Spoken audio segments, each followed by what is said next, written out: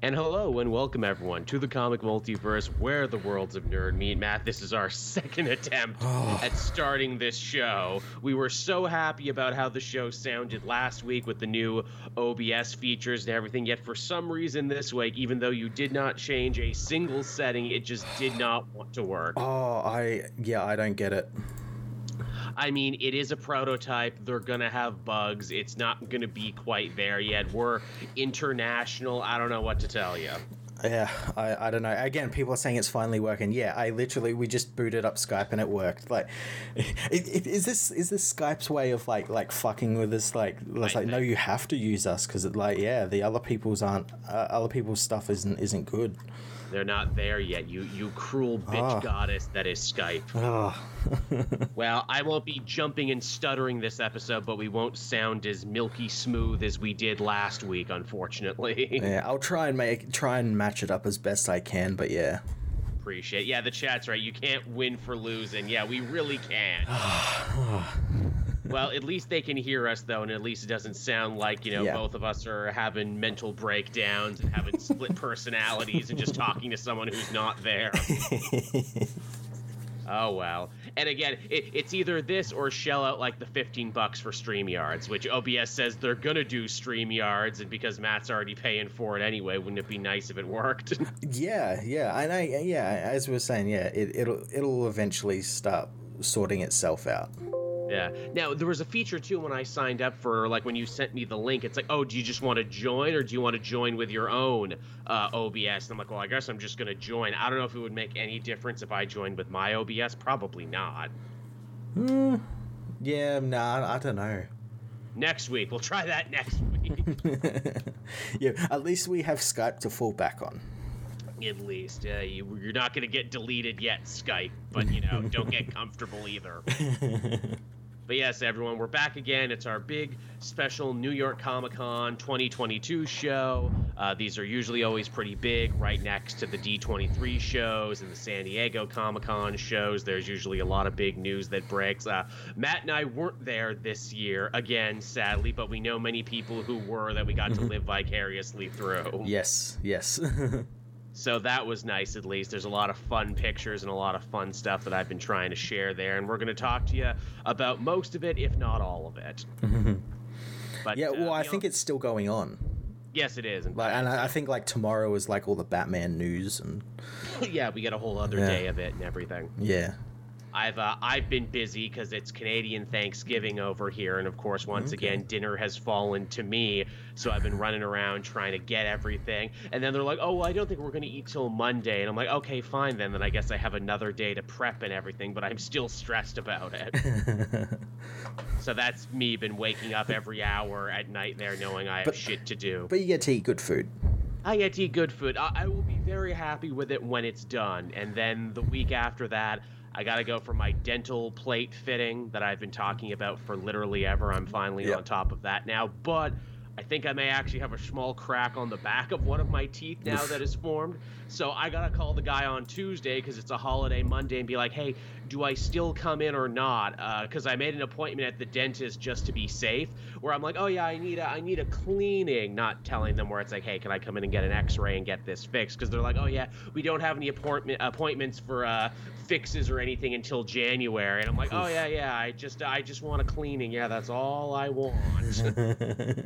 So I'm like a real rock in a hard place because I could only get the cleaning appointment the day after. So it's like, one of you guys got to fucking tell me what I got to do. Yeah. Because I've had 2 appointments that have been booked forever because in my shitty small town, you're not getting anywhere with these things with fucking, COVID and everything. I can imagine, especially, dentist. Oh, yeah, it's the fuck. Yeah, because they literally need to be in your mouth where the germs are. Yep. It's a fuck of a thing. I don't blame them for it, but at the same time, it's like, I need it now, please. What have you been up to, Matt? This weekend I've done a lot of. I had a bunch of model kits I needed to get through. Oh, cool. So mainly they're mostly all done. So it was just up to painting and stuff. Nice. So yesterday I spent a lot of time just doing that, getting a lot of them primed and everything, and I want to get most of them done. Just because earlier in the week I ended up getting my perfect grade RX-78 Gundam delivered. It's a big box. I can't show you because it's got stuff on top of it, but yeah, big fucking box, and I'm very much looking forward to getting started on that one. I bet. Did you see at New York Comic Con they had a big giant Gundam set up there to honor all the models? Did that make you incredibly jealous? It did. I gotta go back to finish mine because I started mine. I got the whole torso done, but never actually finished it. And I'm like, oh, that would seem like a fun thing to do. It's so fun. I don't understand how people can't find it fun. I find it very relaxing as well. That's my thing, because I've been so stressed this week. I'm like, man, I should take out the frickin' model kit and work on that again. But instead, I just friggin' worked through my stress as I tend to do. I will say I actually did finish every new comic I got this week, so that's a rarity for me. I still have like 2 from this week to do, and then like a bunch from last week and the week before. I still got ones from last week where I'm like, okay, I'm not actually going to go back and finish that now. That's basically done. Yeah. I just read Star Fox before we started, actually. That's the only one I haven't read yet. I read the X-Men one, the X-Men Judgment Day, but I haven't read the Star Fox one yet. It's actually incredibly solid. I would imagine it would be, yeah. It's a full-on, like, oh, this is a backdoor pilot for a Star Fox series. Oh, okay. And I would read it. Yeah. Oh, especially this David Bowie Star Fox. Oh yeah, 100% Bowie. Where it's just like, he looks like his movie counterpart, but he's even more like, I'm an androgynous spaceman. Yeah. Yeah, holy shit, man. But comics owe so much to Bowie, don't they? Yeah, he was also like kind of in that Dark Crisis tie-in this week as well. Yeah, kind of was. Yeah. But yeah, we'll get into all that news proper, everyone. But before we do, I want to take this opportunity to remind everyone of our sponsor for this month, for at least the next other show, and then we'll see after that. But I'm of course talking about Blacktooth Battalion, the next great Kickstarter project from just genuine good guy and rising star, I think, in the world of independent comics. And after that, who the hell knows? Omari Malik. For those who don't know, Blacktooth Battalion, it's an anthology book. There's at least 3 different comic book stories in there: Ad Astra, Snakebite, and Dogpile, which we talked a little bit about last week, but they look genuinely really awesome. They totally are stories and concepts that I would want to read. And also, this is just a really goddamn good looking Kickstarter, and if you're thinking of getting into the world of Kickstarting, check out what Omari is doing, because he's fucking killing it. It is, yeah. I went and checked out. I'm planning on later on this week probably pledging to get some of those comic books that he's offering, because they're pretty good. Again, solid art, solid concepts, just really well put together. It's a clean outline. It's a good professional looking video, because I think what Omari understands, and what a lot of Kickstarter people in all their passion, they sometimes forget, you're not just selling the project, you're selling yourself as well.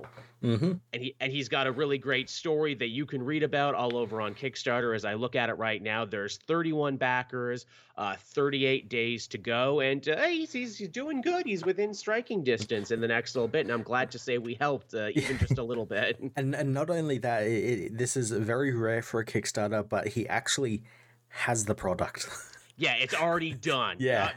For him to finish it, it's actually done. This is just to cover the expense and to actually get the stuff out there for everyone. Yeah, which again, very rare for, especially in comic book Kickstarters, because usually you never get a Kickstarter that has the project already mostly done. Yeah, it's always, I got the passion, I got the dream, I got the idea, which is all well and good, and you definitely need those things, but it's always the next step that's a little bit harder, to actually put stuff in people's hands. Exactly, yeah. So yeah, everyone check that out, everyone. Tell them Matt and Joel from the Comic Multiverse sent you, and I would really hope to see this project succeed, because definitely it looks like a good one. Definitely, yeah. Now, I suppose with that, everyone, we can hop over into the big news of the week, and a lot of stuff actually dropped in the first 2 days of New York Comic Con. Oh, yeah. A Lot of DC centric stuff. I guess we'll start with the newest stuff at the time of recording. This actually like came out later for me. I had to like add it to our little news list here. But Joshua Williamson will be taking the reins on Superman in 2023, and they're going to be relaunching it with a brand new Superman #1. We got a shitload of Superman news this week. Probably the most the character has had in a long time. Yeah, like since the rebirth, probably. Feels good, doesn't it, to have so many different Superman projects? It really does, and it feels good that I was thinking about it. It's like, oh, now he's like a Batman level, which is really weird to say.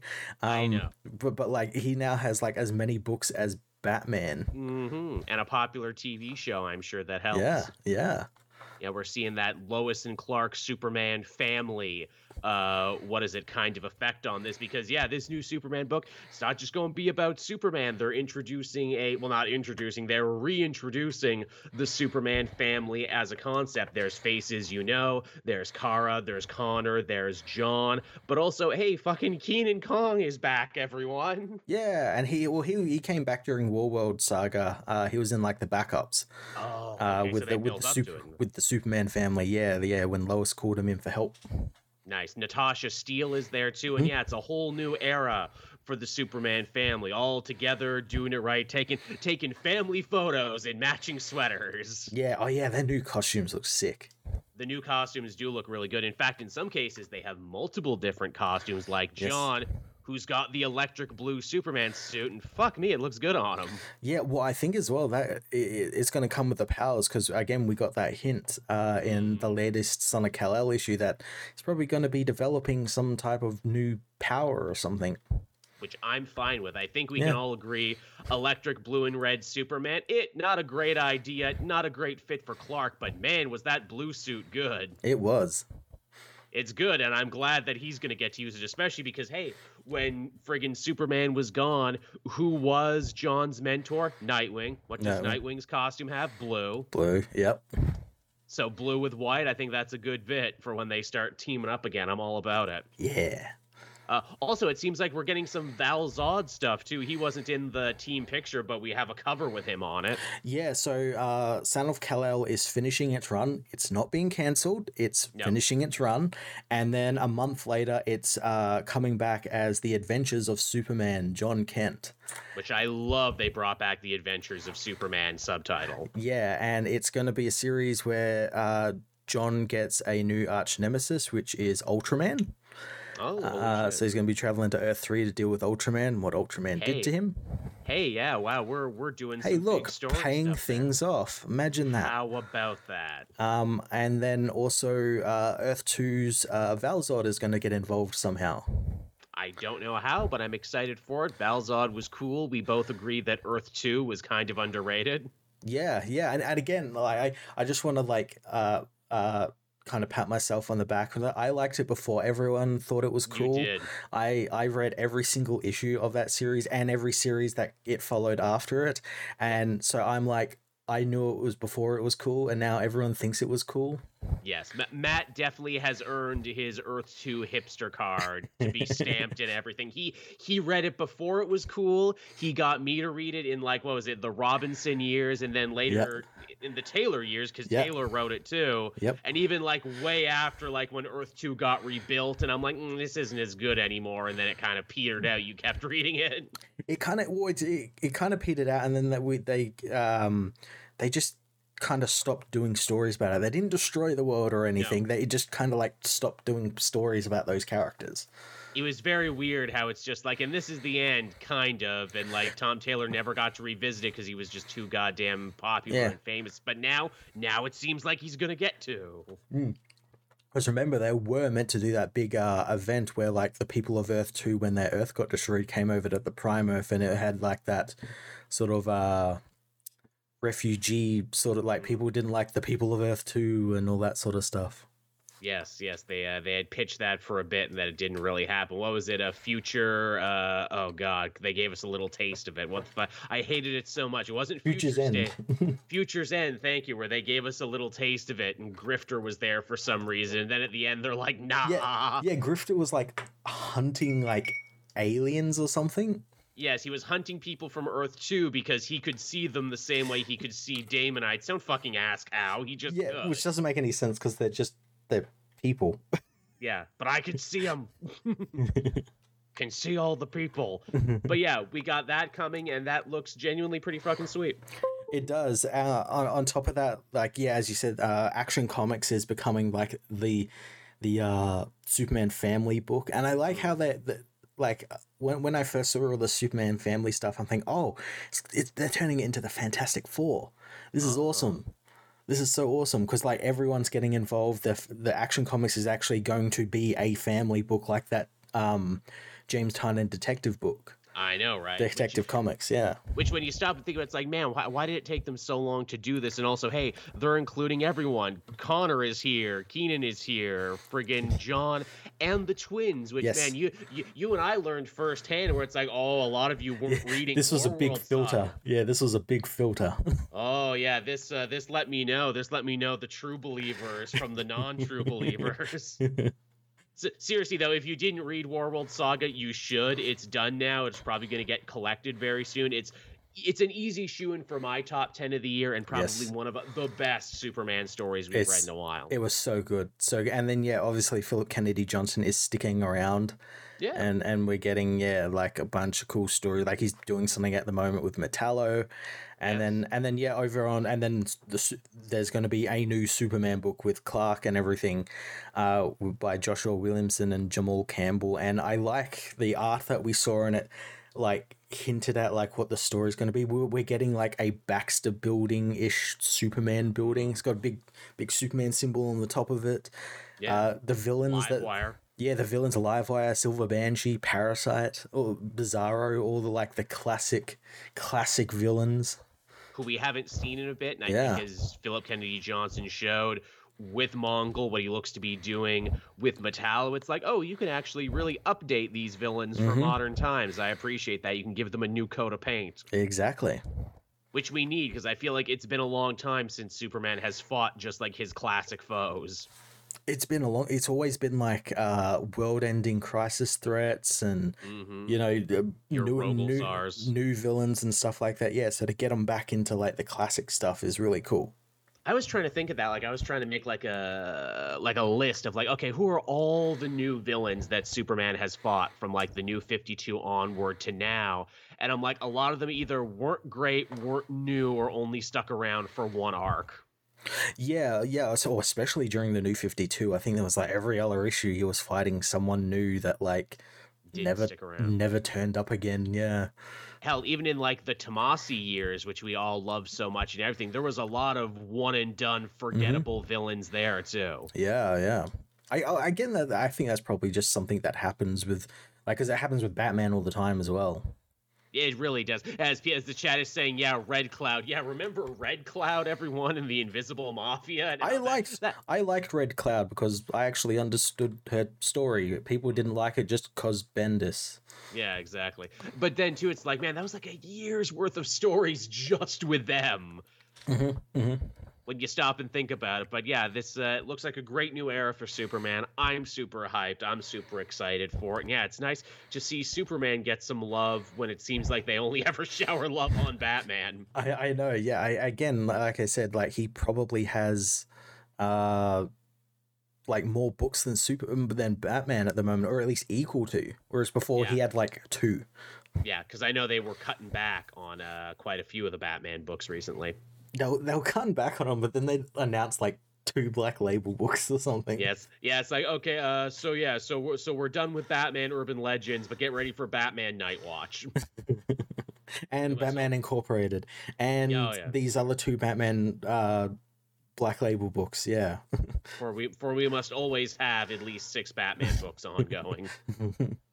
Now, from all that good Superman news, DC already announced what their next big event for 2023 was going to be. I know we're not even done Dark Crisis yet, but they already want to get you excited for the next new event, because this is comics. Never get, relaxed. Always be on your fucking toes. It's going to be called Lazarus Planet, and it's actually a continuation of what we've been seeing with Batman, Superman, and Batman versus Robin. And this is going to be Mark Waid taking the reins on this one. Yes, Mark Waid event. Yeah, which I am actually totally down for because I really liked Batman versus Robin #1, even Yeah. when I didn't think I was going to. Yeah, he's been building up to it through through the world's finest. Hmm. So he's been, he's been laying the seeds for it. It's not just like he's jumping into it, but yeah, Yeah. yeah, It looks like the world literally gets drowned in Lazarus goo, yep. which is bad, especially because, as we saw with Deathstroke and everything else, I think the Lazarus pit is tainted now. Well, I have to imagine that'll be resolved by the end of Dark Crisis, because that was a Joshua Williamson thing. Yeah, I guess we'll see. So I have to imagine once they stop the darkness, it goes away from the Lazarus pit, or maybe that's them destroying the Great Darkness is what spreads it around the world or something. It gets a little confusing because there was that, but then there was Mother Soul, Damien's great grandmother, who's like, "Oh no, the demon of Lazarus exists in there and wants to steal your body." But it's also different from Devil Neza, which is a whole other demon thing that I'm also working with right now. There are many demons and devils at any given time. Yeah, or maybe they're all the same thing. Maybe. It could very well easily be that. As we see from the cover here, there's some interesting stuff going on. We see John once again with the electric blue suit. This looks to be where he gets it, I think. Yeah, quite possibly. Yeah, because all the heroes and villains on this cover are changed from what we know they are at the moment. Yeah, they all got some different stuff going on. We got Batman with the Helmet of Fate, which is like, yeah, sure, fuck it. Batman's been everything else. He can be Dr. Fate, too. Whatever, yeah. We had Superman with the Dr. Fate helmet recently, so yeah, we'll give it a Batman. Give it a Batman one. Actually, you know what? It might be interesting because as they've told us time and time again, magic is one of the only things Batman can't master, so I like the idea of him actually being a bad Dr. Fate. That'd be pretty cool. Batman, like, oh god, I'm really playing against my element on this time. Fuck. Cyborg's got a new costume because it feels like that's all they do for Victor is just slightly rework his costume, and that's about it. Yeah, whatever. Poor freaking Cyborg. If only he could be as good as he was in Doom Patrol. Then, of course, we got Martian Manhunter Doomsday. Yeah, all right. Yeah, okay, cool. Superman was Doomsday too. Everyone's Doomsday. Now Martian Manhunter gets a turn at being Doomsday. Yeah. Also, is that Red Canary on the... Has Red Canary actually appeared in anything yet? I know she was like in the background of that last Dark Crisis issue. Has she actually debuted in anything? To my knowledge, no.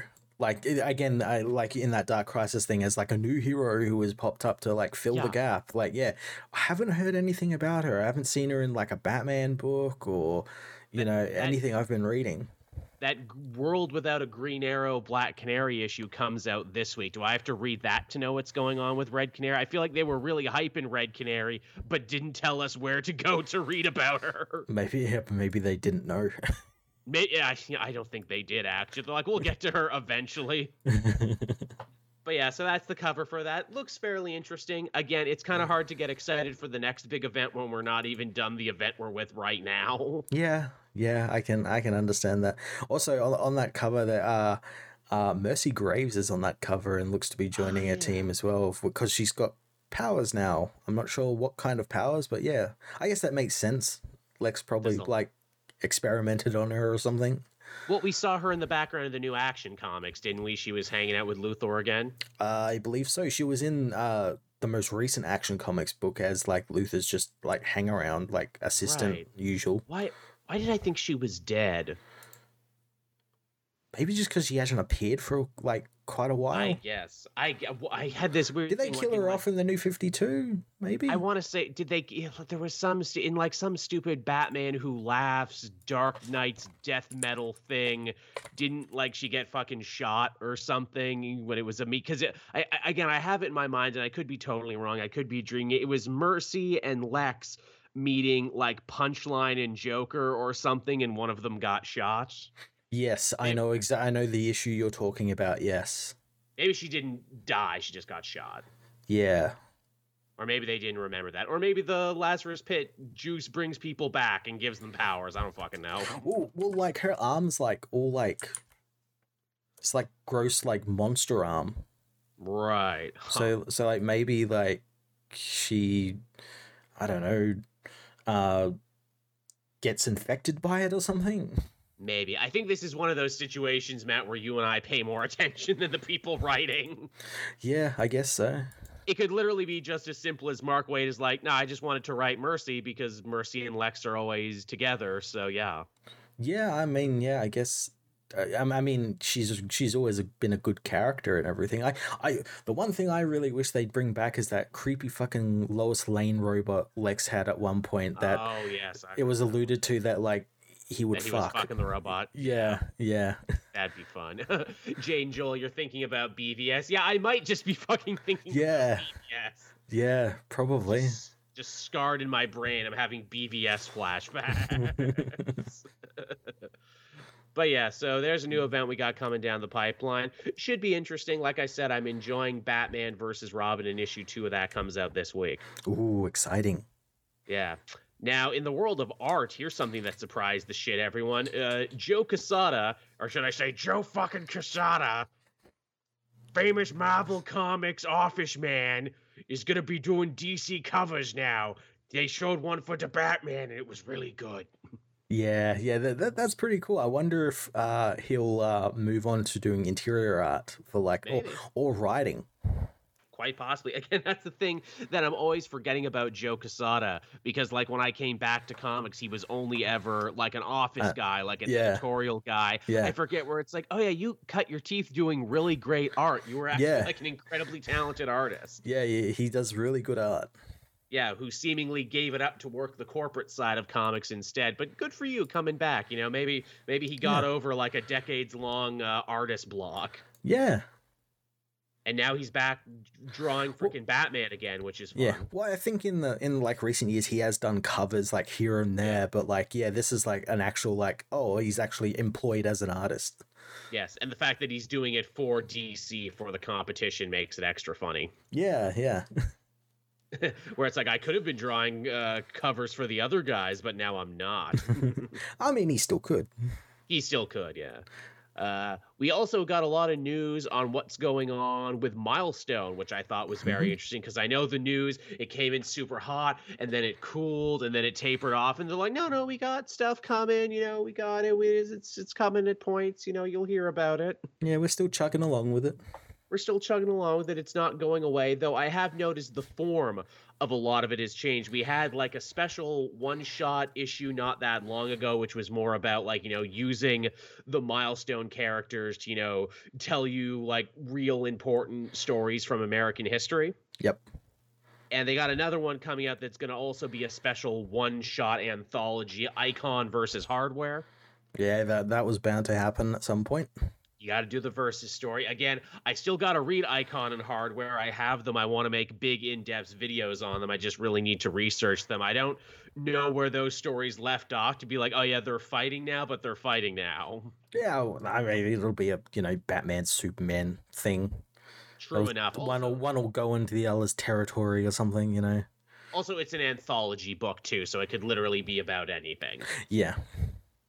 The other big piece of news there is Static Shock Shadows over Dakota, which is the sequel to Static Season 1. Geez, they've already dropped the whole season thing. Shouldn't this be Static Season 2? Yeah, remember like for a while there when like DC did try that out with like, it's like comics are now going to be done in seasons, and it lasted like an issue. It lasted a minute. We're TV now, which again, not a terrible idea. Again, people know the language of television. They know a season as opposed to a volume, especially because there's multiple volume ones for multiple different series. Sometimes there'll be different volume ones for a same hero. But yeah, Shadows over Dakota, it will be coming in 2023. Cool. In February, in fact. Oh, nice. Which made me laugh, where I'm like, oh, really? You put out the big black hero for Black History Month? Seriously? Every year? I mean, you don't have to do it every year. You could put out a Static book whenever and people would buy it because they like Static. You don't have to always put it in February. I wonder if this is their thing where it's like, oh, we're not going to do like how like Marvel does like the Black History Month like anthology books. Yeah. This is like, oh, we've got this book coming out, so we don't actually have to do like an anthology book. Like, you joke, but maybe. Yeah. Never underestimate corporate laziness. Yep.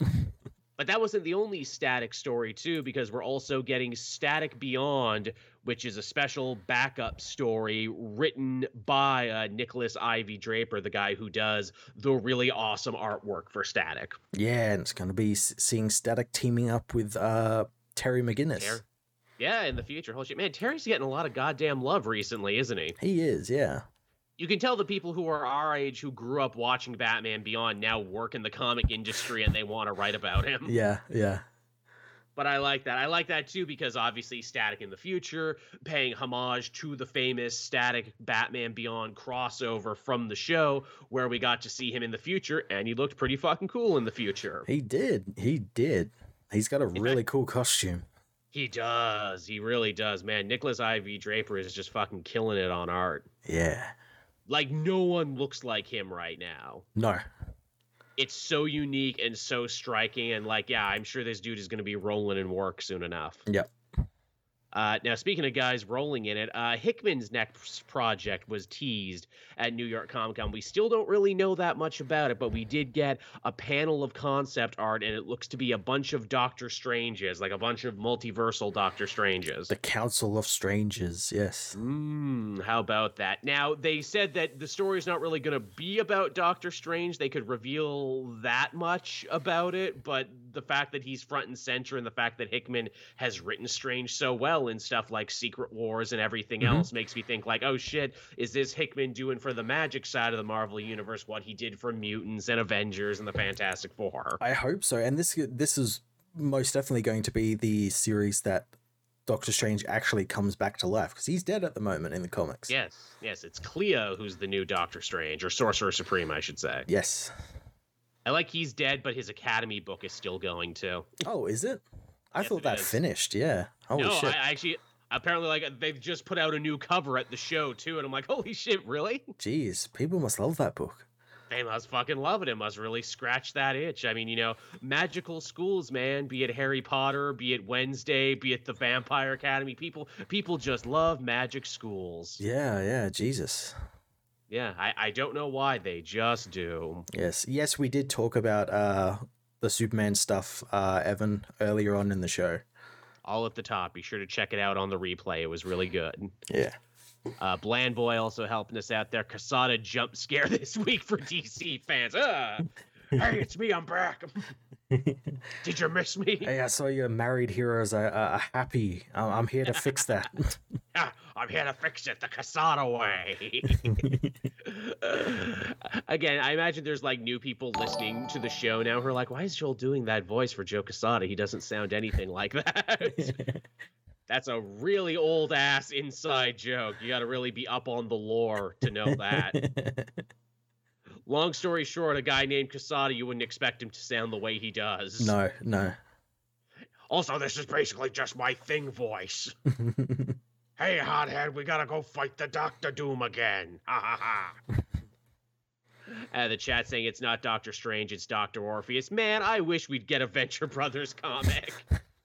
Written by Hickman. I think that'd be fucking dope. Considering how like popular like Rick and Morty comics are and stuff like that, I am really surprised that there isn't a Venture Brothers comic series. Yeah, you know what it is? It's like Harmon and Roiland are okay outsourcing their shit to other writers, and in fact, many of the people on their writing team, like I think fucking Jeff Loveness and shit, are comic writers. Yep. So I think they're okay with it because of that like close connection and everything, and the fact that they're not too precious about their work. Hammer and Jackson, or was it Doc Hammer and who's the other guy? Jackson Public, I know are super fucking precious about Venture Brothers, which is why it took like 5 years for a new season to come out. Yeah, that's a shame. Yeah. Because think about it, they do all the writing, they do like 90% of the voices themselves. Yeah, I can see them not wanting, like someone else to come in and provide like a voice that probably would be different from theirs. Yeah, this is our baby, this is our thing, and maybe if Cartoon Network and Adult Swim play along, maybe they'll get to finish it. Yeah, maybe. Maybe they'll actually get to finish the fucking story at some point. But yeah, so that's everyone. Some new Hickman stuff coming soon. Yeah, very exciting to see what he's going to be doing, especially if it's related to the magic side. He's moving his way through. We had the sci-fi stuff, we had the mutant stuff, now we got the magic. What'll be after that? Horror, I guess. Well, I mean, magic Ooh. is kind of horror in its own way. Romance. He's going to do the romantic side of the universe. Street level stuff, yeah. Street level. Man, could you imagine Hickman on street level? Because it seems so antithetical to everything that To he everything. does. That's probably why it would be really good. Yeah, exactly. He's going to do teenage romance after that. They're going to bring back all of Marvel's old, like, Millie the Model romance comics for Hickman to write. Mhm. He's like, yeah, I just love kids and love, I just love love. After all the other stuff I did, I just wanted to take a break, No more conspiracies, no more, like people hating each other. It turns out it becomes like he does it like Matt Fraction's like Hawkeye. Yes, exactly. It's just so casual. Just so wonderfully casual. Like, oh, what a warm, comfy book. And then like the last issue is all like heavy Secret Wars level shit. It all goes to hell after that, absolutely. Yeah. Hey, speaking of events, actually, and speaking of X-Men, Marvel put out a little roadmap there for all their events that we're going to get in 2023. Some of these we already knew about, like Captain America Cold War. We knew that one was coming. Dark Web that we knew was coming. But there's two more here that we didn't know. One makes me laugh. Summer of Symbiotes. That sounds like a fucking threat. Hey, Joel. I didn't see that one. I saw like the other ones. I didn't see that one. Yep, that's one. Summer of Symbiotes. It sounds like a goddamn threat, doesn't it? It sounds like a shitpost. It's because you'd have all those like summer of Morbius memes and everything. It's the summer of George. It's the summer of Symbiotes. Yeah, this was meant to be the summer of George. Yeah. I mean, look, we've had Planet of the Symbiotes. We've had Return to the Planet of the Symbiotes. Sure, the symbiotes get a whole summer. Yeah, they're going to try and make it so, like, summer's not as hot or something, because they hate fire and everything. Yeah, they're going to steal the sun. I fell off, the Venom book, even though I was enjoying it when they were splitting it between Eddie and his son, because Eddie can time travel now because he unlocked that power in the suit, and Kang was there. Yep. And I know in, the friggin' Flash Thompson story there, symbiotes are living on Earth now, and you got politicians trying to, like, weaponize them and turn public opinion against them. So I guess this is all of that coming to a head. Also, isn't there a Carnage book out right now too, but it might not be Cletus anymore? There's actually a lot going on with symbiotes. Yeah, I like the symbiote stuff. I like really fell off after like Kate stopped writing it, just because it like, I don't know, it just lost something. But then, like, I think Kate started writing Eddie again because he's in the Thor book at the moment. So I've heard, yeah. Yeah. Couldn't stay away, could you, motherfucker? Couldn't stay away. Once you go Eddie, you never. Once you go symbiote, you never. Someone finish my thought, please. Make it clever, but also make it filthy. But yeah, we got Summer of Symbiotes, but also in 2023, get ready for the Fall of X.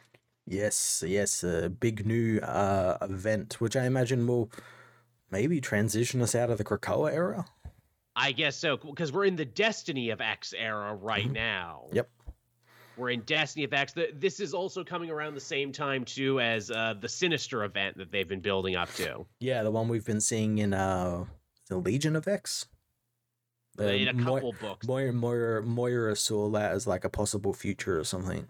Yeah, where Sinister like takes over, and it's funny. It looks like they're I don't know if they're renaming the books just for this event, or if these are going to be new books, because there's the Nightcrawlers, there's also Storm and the Brotherhood of Mutants, as well as Immortal X-Men, and I'm like, well, shit, are they actually changing the names of those books that are already existing? Like, is X-Men Red becoming that, and is Legion of X becoming Nightcrawlers? Or does like Sinister fuck up the world and history to the point that they do like an Age of Apocalypse and the titles of the books change? That's what I think it is. I think that's what it's going to be. It's going to be like the books for this event change into these ones, and then when the event ends, they either end or get renamed, renumbered.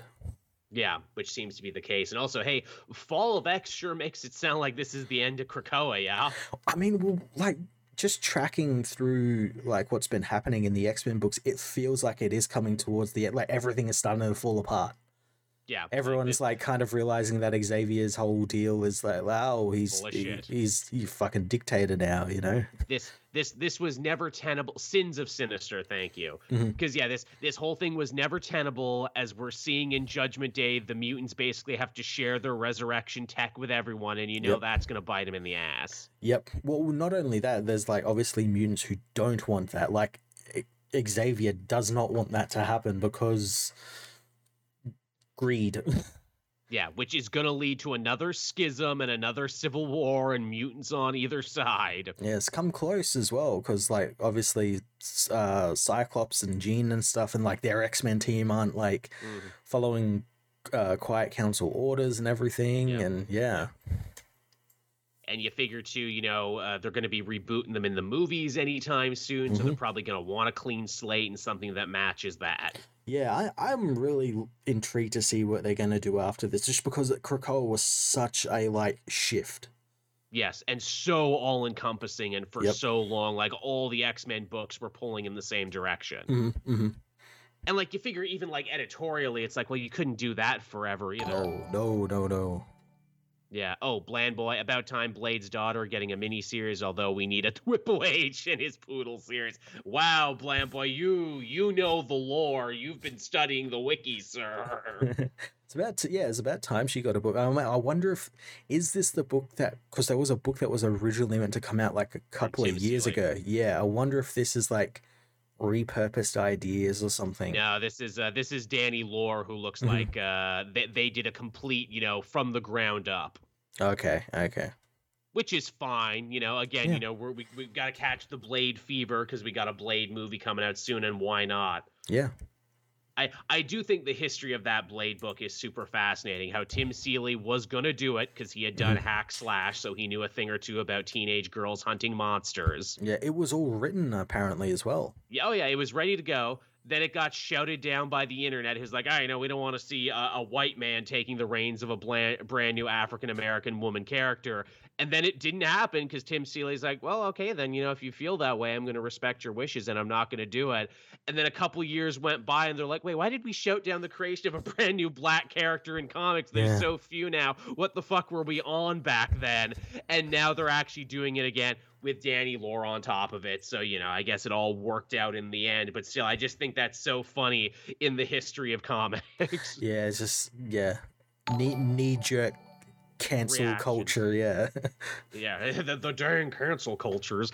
Eric Santee there saying, I hope it's fall of Xavier and not fall of Krakoa. Yeah, that might be the thing, too. They might just oust the old guard, but still keep the island. That'd be really cool, like turning Xavier into like a villain. Like a proper villain. I mean, him and Magneto basically were. They were ruling shit from the shadows. They were making, choices that they really shouldn't have. Yeah. But then even Magneto, like, as a guy who had been a villain for, like, most of his life, even he realized, like, this is a bit too much. Peace. I'm going to Mars. I'm retiring. Yeah. I'm gonna go to my own book with blackjack and hookers. Yeah, and I'm actually going to die. Yeah, like for real, maybe. Yeah. Have they settled that one yet? I haven't read the last two X-Men Red books. They're on my schedule for over the next couple of days, but I'm pretty sure they do touch on like what's happening with that. Okay, because if he was to die there, he went out like a fucking boss. Yeah, he did. Yeah.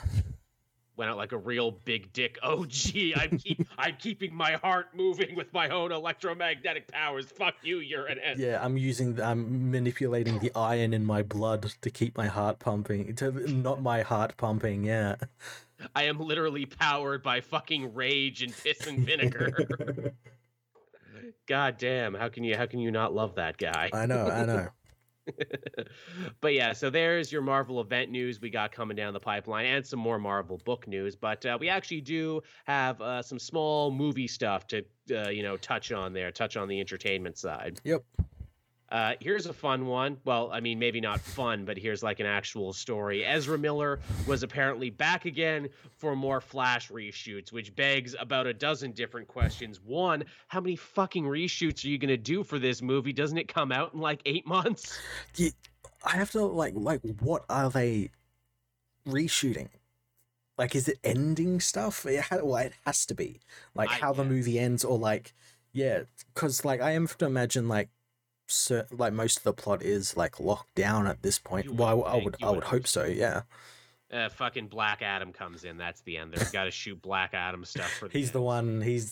Yeah. The Rock is Reverse Flash as well. Yeah, See, Black Adam, ties it all together. He's the new pillar on which DC films will be built. yes. The hierarchy of Speed Force abuse is about to change. Yeah, Which, hey, here's the thing. We joked about this and we were a little skeptical about how the Black Adam movie might do.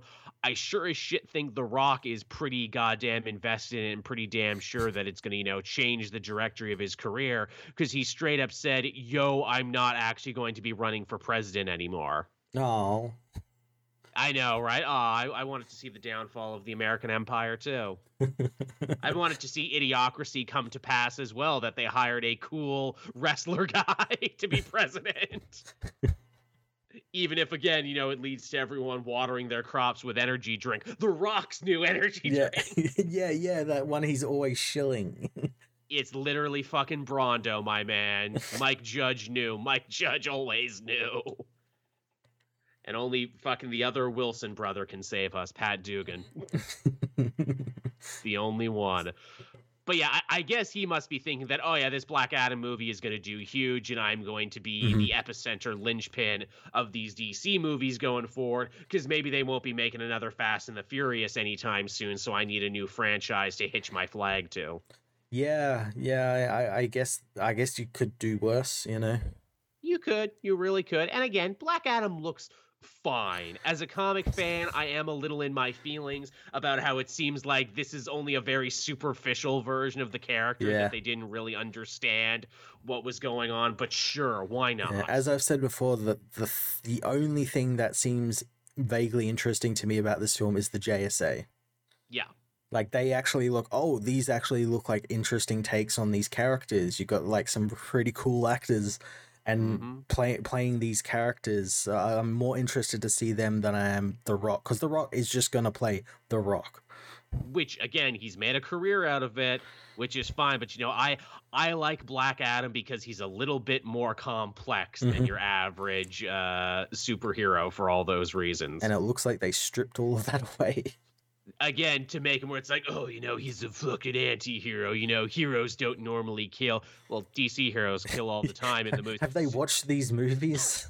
Yeah, Superman broke a motherfucking guy's neck. Batman shot guns and blew up a guy's flamethrower. I don't think you're nearly as hardcore and different as you think you are, Black Adam. But you know what? Maybe that means that the Justice Society will be extra heroic and extra wholesome. I mean, they look it. But hey, I'm all right with that. I'm cool with that. Now, here's another thing too. I didn't put this down in news because it wasn't really fucking news. It's rumor that everyone started taking as fact. Everyone is so convinced now that Henry Cavill will also be showing up in this movie as Superman. Yeah, well, I think that as well. I think The Rock is kind of fueling that as well. Like, he's not saying it outright, but he's like, but it also feels like he's not in the film, and Rock's just like hyping it up just to get people to go see the film. He's being a wrestler is what he's doing. He's selling people on false information, like him versus Cena, once in a lifetime.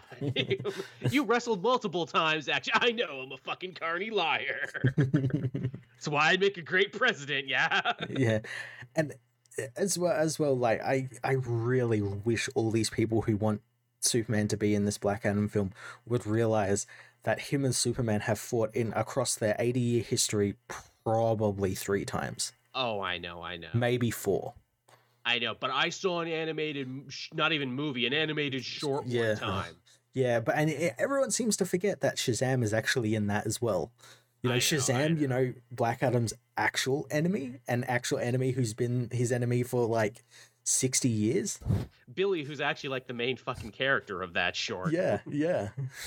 is the extra funny part. Now, here's another thing I didn't. The chat is totally right. Henry Cavill, the Schrodinger's cat of DC, because it's like, seriously, DC fans, are you getting your hopes up about this? Didn't you do that before at the convention and you had your hearts fucking broken? Yeah, it's San Diego. Oh, he's gonna come out on stage. They're gonna announce him.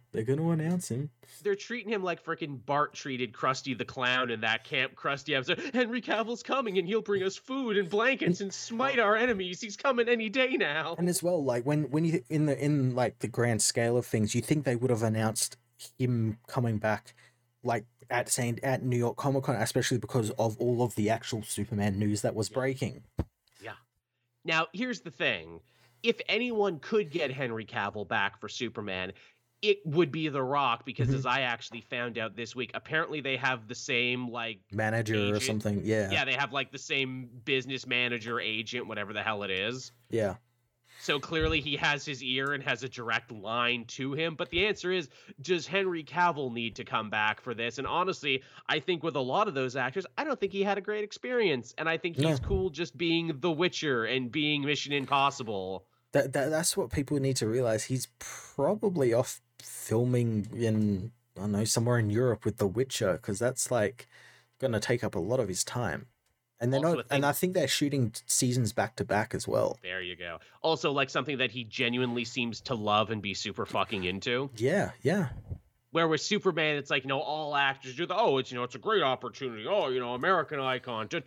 I like it fine, but I really like The Witcher. Yeah. Which, that's fine. He should be allowed to do this. And also, I don't get this weird, like, loyalty to frickin' Henry Cavill as Superman. Is it because they don't change them as much as they change Batman's? Where, like, for a whole generation, that's the only Superman they know, because they don't make that many Superman movies. They feel they need to stay loyal to him, where I'm like, who the fuck cares? They're just going to recast Batman. That also goes into the whole Snyder shit, where it's like, oh, well, Snyder hired him, so we have to like him. Yeah, that too, I'm sure. Because they do that. They've been doing that as well with like Ezra Miller and all these people. Where it's like, well, no, you don't have to like them. You just like them because this director you dick ride hired them. Your weird cultish mentality. A. Carter helping us out. Warner Brothers Discovery should declare the DCM, DC Multiverse, and let each director / showrunner do whatever they want, including joining the stories or not. I mean, that's basically what they did. Yeah. That's basically what they did already with friggin' Peacemaker and the Suicide Squad. Is it in continuity? Is it not? Well, these guys showed up, so I guess it is. Yeah. Even though it was kind of a fresh start, kind of wasn't. I mean, that basically seems to be what they were doing anyway, and I'm sure if they could get friggin' Joaquin Phoenix to be the Joker in The Batman, they would have. Yeah, I don't know. I wouldn't want him to be the Joker. No. I prefer Barry Keoghan. Yeah. In what little we saw of him. Yeah, it was unique. Very. I mean, we might get to see Joaquin Phoenix and Lady Gaga singing and dancing, though, so, that might be something. Oh, that's going to be so funny. Yeah, I'm legitimately all in on that. I'm like, oh, this is going to be so funny to see these, like, too edgy for me Joker bros and these, like, obnoxious film bros being like, no, we always loved musical theater. Now we think it's great. Oh, we love it. You just don't understand. Really? Why do you look like you're dying every time you talk about it? Shut the fuck up. And then he pounded a Monster Energy drink and punched a hole in the wall. Yeah. And then said a racial slur to someone. Said a racial slur that we can't repeat to you. I can't wait for it. Yeah, believe it or not, we actually started this story talking about Ezra Miller. But yeah, the idea that they're still doing reshoots now tells me, so the check's cleared to all of Ezra's victims, huh? Yeah. The hush money went through, and now you're free to keep going on about this. I'm sure Ezra will learn their lesson after, you bailed them out of their trouble. I'm sure that will really teach them an important lesson about not, being a freaking one-person crime wave. Yeah, I did hear that, like, after this Flash movie, they're not renewing his contract or anything. He's done.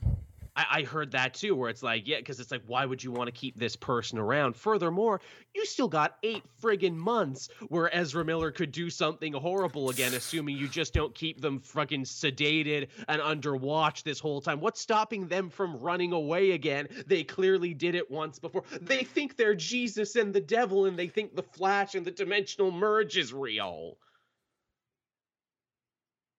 fucking Hollywood. Like, we always hear stories about, like, Hollywood corruption from, like, back in the 30s and everything, where it's like, oh, yeah, they covered up murders and they paid off everybody just so the film could come out. Ah, the golden age of Hollywood. Rarely do you ever get to see, like, Hollywood corruption happening so transparently before your eyes. Happening live on Twitch. Live on Twitch. And again, this reminds me, as we've been saying a bunch, yeah, I guess the Twitter sphere really is only 6% of the world, because I think they were only scared, Warner Brothers, when Variety started talking about it. They're like, oh, fuck, that's an actual magazine that old people read. Fuck. We got to do something about this. We got to step in right now. It was one thing when only Twitter saw Ezra Miller choking, people and, like, talking about guns and weed and everything, Oh, no. But Variety. Oh, no. We got to get on this. Eric helping us out there again. I hope Cavill does come back just so we can have more scenes of Superman shirtless randomly. I mean, that's true. Yeah. They did try every single trick in the book to get his shirt off, didn't they? How do we get the shirt off? Look, I'm just saying, adapt the famous Denny O'Neil Demon's Head storyline. That way everyone can have their shirts off and be sword fighting in the desert. Yeah, and it's just Superman instead of Batman. Yeah. And everyone will be really hairy because it's the 80s and that's how you draw people. Yeah, well, I think Cavill is already, isn't he? True enough. Yeah, there you go. Now, I did all my own hair stunts for the movie. Yeah, I didn't need a fake merkin, Didn't need a fake mustache for this one. It's all Cavill. All Cavill all the time. So we got that, and then, of course, the last big piece of news this week was we got the second Black Panther trailer for Wakanda Forever. Yeah, it looks fucking sick. It does. Again, they don't do much to spoil the story, because I imagine what's actually going on in the movie and how they square a lot of circles is going to be like, the driving point behind a lot of it. But what they do reveal is kind of cool. But we get to see stuff that, fans have been clamoring for forever. We see Namor's little feet wings. Yeah, and they look so cool. They do. We see a little bit of Ironheart. Yes, her costumes look really great as well. They do, and we actually finally get to see the new female Black Panther costume, which also looks pretty good. It does. I like the gold on it. It kind of reminds me a lot of Killmonger's costume. Very much so. Yeah, it's a nice little touch, nice little flourishes here, and of course the mystery going into the movie. And again, probably the big driving mystery is like, okay, but which one of these many very capable women in Black Panther's life is the new Black Panther? Yeah, well, again, it's trailers, so it's probably like misleading. Marvel loves to do. Yes, and like filming stuff for trailers and stuff and all that. But I think it's on the outset, it's going to be Shuri, like just picking up her brother's mantle just to fight off Namor, who seems to be trying to flood Wakanda, which is really cool. Like he did in the comics that one time. Yeah. I think she's going to end up fighting him, but then maybe her mother dies and she has to become queen. So, which means she can't technically be Black Panther. So maybe she passes it to Nakia or maybe even M'Baku. That's, those are all great theories. Now, again, Black Panther's a girlfriend from the first movie who, was a cool agent and, had her own things going on and basically got the right lesson from the movie before fucking him or Killmonger did, which is what I love. She had already figured out the proper lesson before he did. Yeah. She would be really good. I don't know if they would make, I know there's a new Dora Milaje lady in there too, which I wonder if she's just supposed to be a red herring, if they're like, fuck it, we're just giving it to a new person now, clean slate. Ooh, what if she's in there because Okoye becomes the Black Panther? See, this woman takes Okoye's place as the leader of the Dora Milaje. Again, I think Coogler, man, I think he's put it together because he's trying to check mark every fan's idea, where it's like, look, any idea you think you have, I've covered that up. And like we said, we got 5 really good choices here for who they could be, and also backup plans. Yeah, here's the thing. What if everyone got to wear the costume like once? Well, I was just going to say, what if it is everyone and Black Panther isn't just one person and becomes like a nation? It's a team. I like that too. Where, like, you never know which Black Panther you're going to be against, or, like, there's multiple Black Panthers. It's Murder on the Orient Express, but a superhero. Everybody did it. Yeah. Oh yeah, spoiler for Murder on the Orient Express, everyone. Yeah, if you haven't seen that movie, that's what, 50 years old at this point. Yeah, I mean, they remade it. Again, it's on a book that's even older. Yeah, yeah. Yeah, spoiler for that, everyone. Everybody did it. At the time, it was fucking mind-blowing. It was the goddamn Sixth Sense twist back then that it was fucking everybody.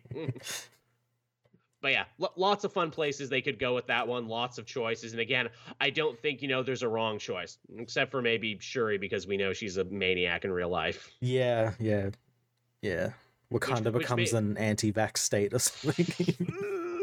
Like, that's the thing. Like, I feel like they might have, like, originally in the writing and maybe even in filming, they're like, yep, it's definitely going to be her because Shuri was Black Panther in the comics. Oh, no, whichever one she is there is causing problems now. Fuck, maybe we got to change this in post, actually. Yeah, I could see that being a problem.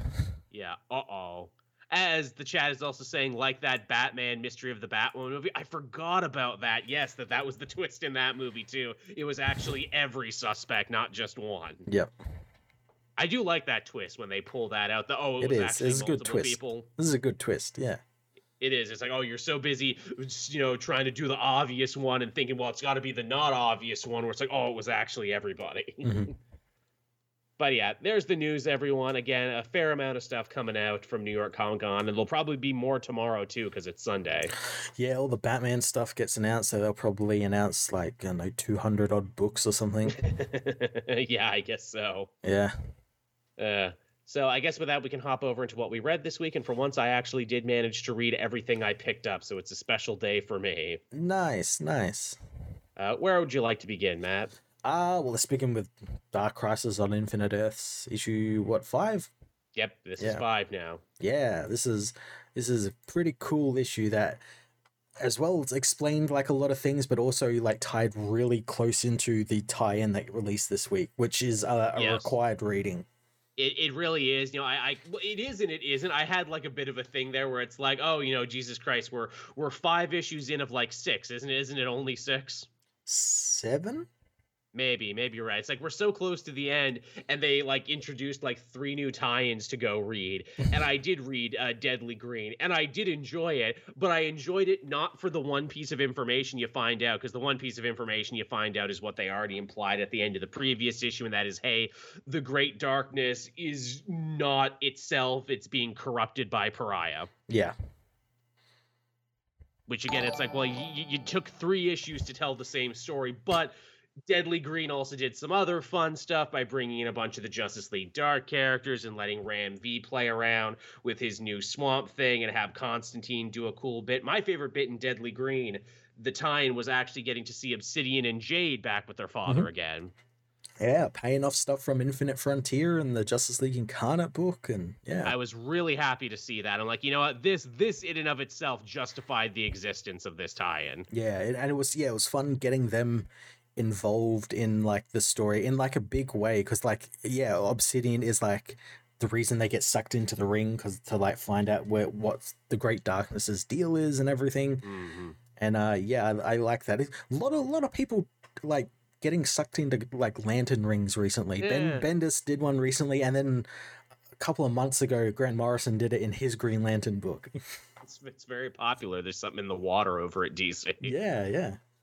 Eric helped us out in the chat again. It's going to be like Clue. There are going to be multiple versions of the movie with a different Black Panther in each. Depending on where you are. They did that in Captain America: The Winter Soldier, where Steve had his book, and he was writing things that they have for different parts of the world. Yeah. They had different things that related to your country.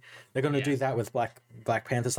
Okay, in Australia, Winston Duke is really popular, so he's Black Panther. Really? But in England, Letitia Wright is really popular, so really she's popular. Black.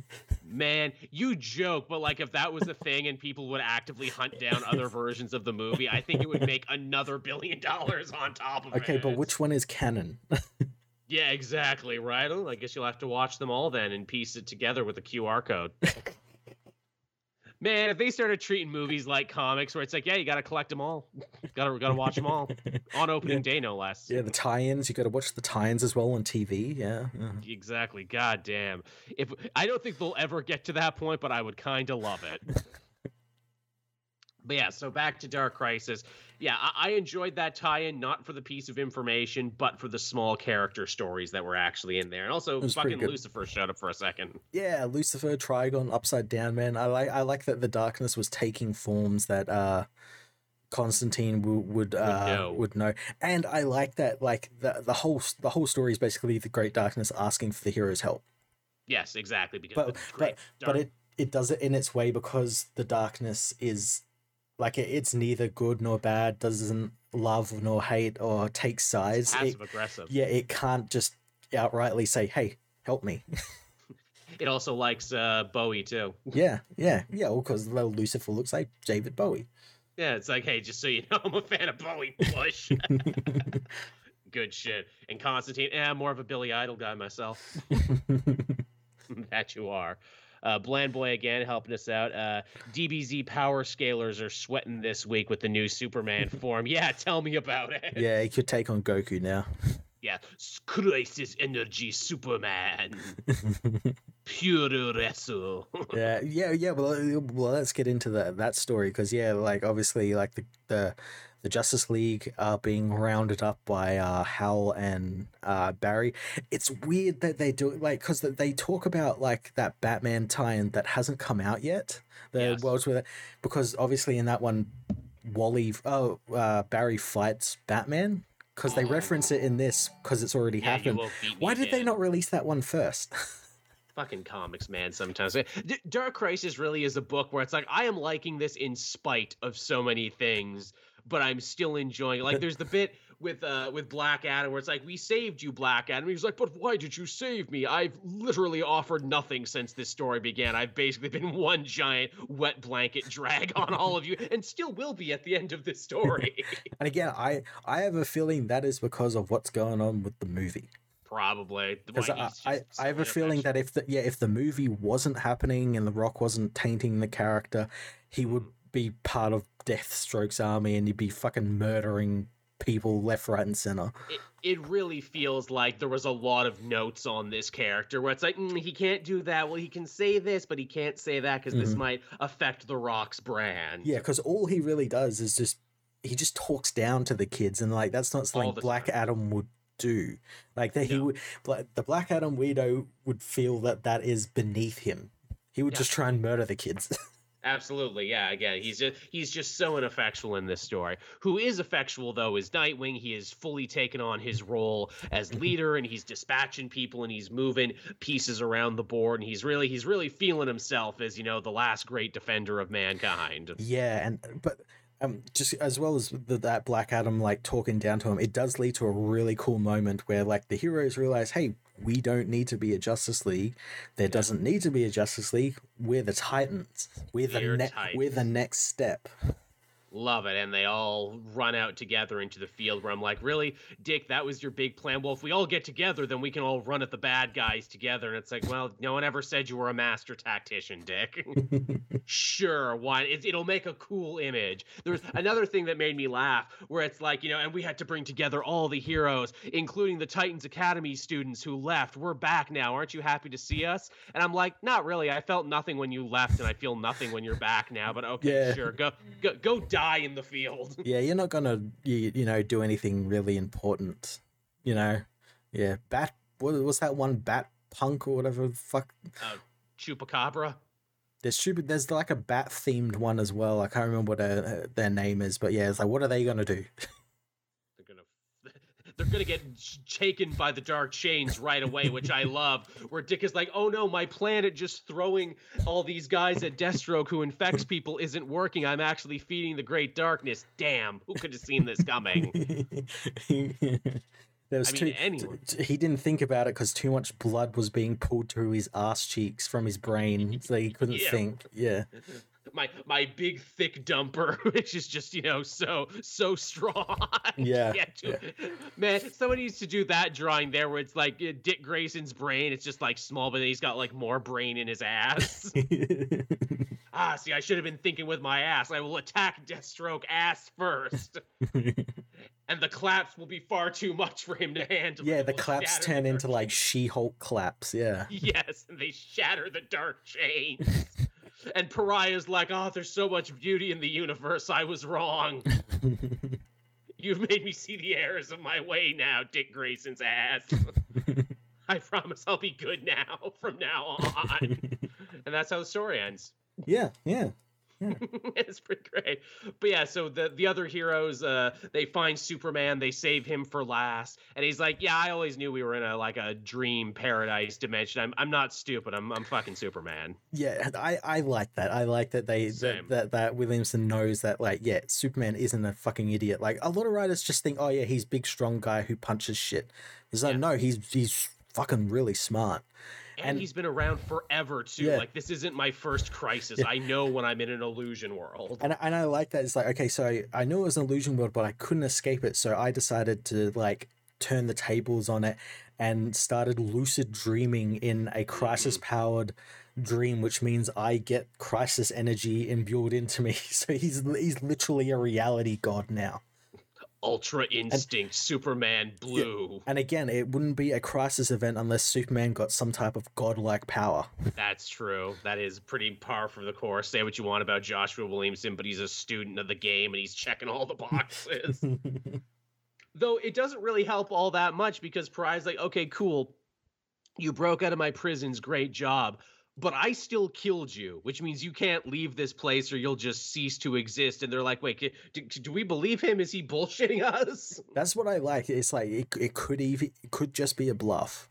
But then they don't want to take that risk and leave and then, like, have the worlds be destroyed and then they themselves get erased from history. It's also a really brilliant, like, writing story thing, because then you can't have the Justice League just turn up at the last minute and save the day. Everyone. The younger generation actually get their moment to do it. Yeah, it's great. It certainly helps. It certainly fits and everything. I will say, we're this late in the game, and there's one thing this book has not, like, actually explained in any meaningful way, and I wish they would. So, like, in the original Crisis on Infinite Earths, they wanted to stop Pariah from destroying the Infinite Earths. And now here, they're trying to stop him from bringing them back. What's so wrong if he brings them back? I mean, obviously he's going about it in an evil, dickish way, stealing people's, free will and trapping heroes and killing people and everything. But, like, what's a matter if he does, though? Like, if he brings them back, like, what's the problem? Well, from what I've kind of extrapolated from all of this stuff, is if he does it, it breaks the Omniverse. Right. Thus, I guess, maybe it's like a thing where it's like, well, two things can't inhabit the same place at the same time, and it's kind of like fucks everything up because he's bringing so many worlds back. There's bound to be some that, like, are gonna exist in a place that something already exists. That makes sense. And also, like, he doesn't have enough power. Even stealing the Justice League only let him bring the Infinite Earths back for, like, a minute. Yeah, he's got to get more power, which means more heroes. And I do like that the Infinite Earths are in the shape of a DNA helix, because the multiversal other worlds is DC's DNA. That's their story, their bread and butter. I thought that was really cool. Nice visual storytelling. Yeah. But yeah, so Dark Crisis, it's a story I'm enjoying, even though I could poke 100 holes in it. I mean, it's a crisis event. It is. There's not been a crisis event that you can't poke holes in. It's true. And this especially is Joshua Williamson being like, look, this is my big, dumb, fun summer blockbuster spectacle payoff for, like, my year's worth of storytelling here and fixing continuity. Just let me blow my load everywhere, everyone. I'm just blowing my load. Have fun with me. It's why I don't get the people who are upset about, like, another crisis event. I'm like, yeah, that's what DC does. That's what they've been doing for like 30 years. And this one especially is just, like, so harmless is the thing. This is a very harmless crisis. It's harmless. It's easy to understand. It is. Like, you couldn't ask for, like, an easier set. There's a big evil thing in the universe, and you know it's evil because it's called the Great Darkness, and the good guy goes stop the Great Darkness. Yeah. Bad things are going to happen. Yeah, it's so simple. It's literally, it's the good guys line up on this side and the bad guys line up on this side, and they all run at each other. It's literally Joshua Williamson playing with his action figures.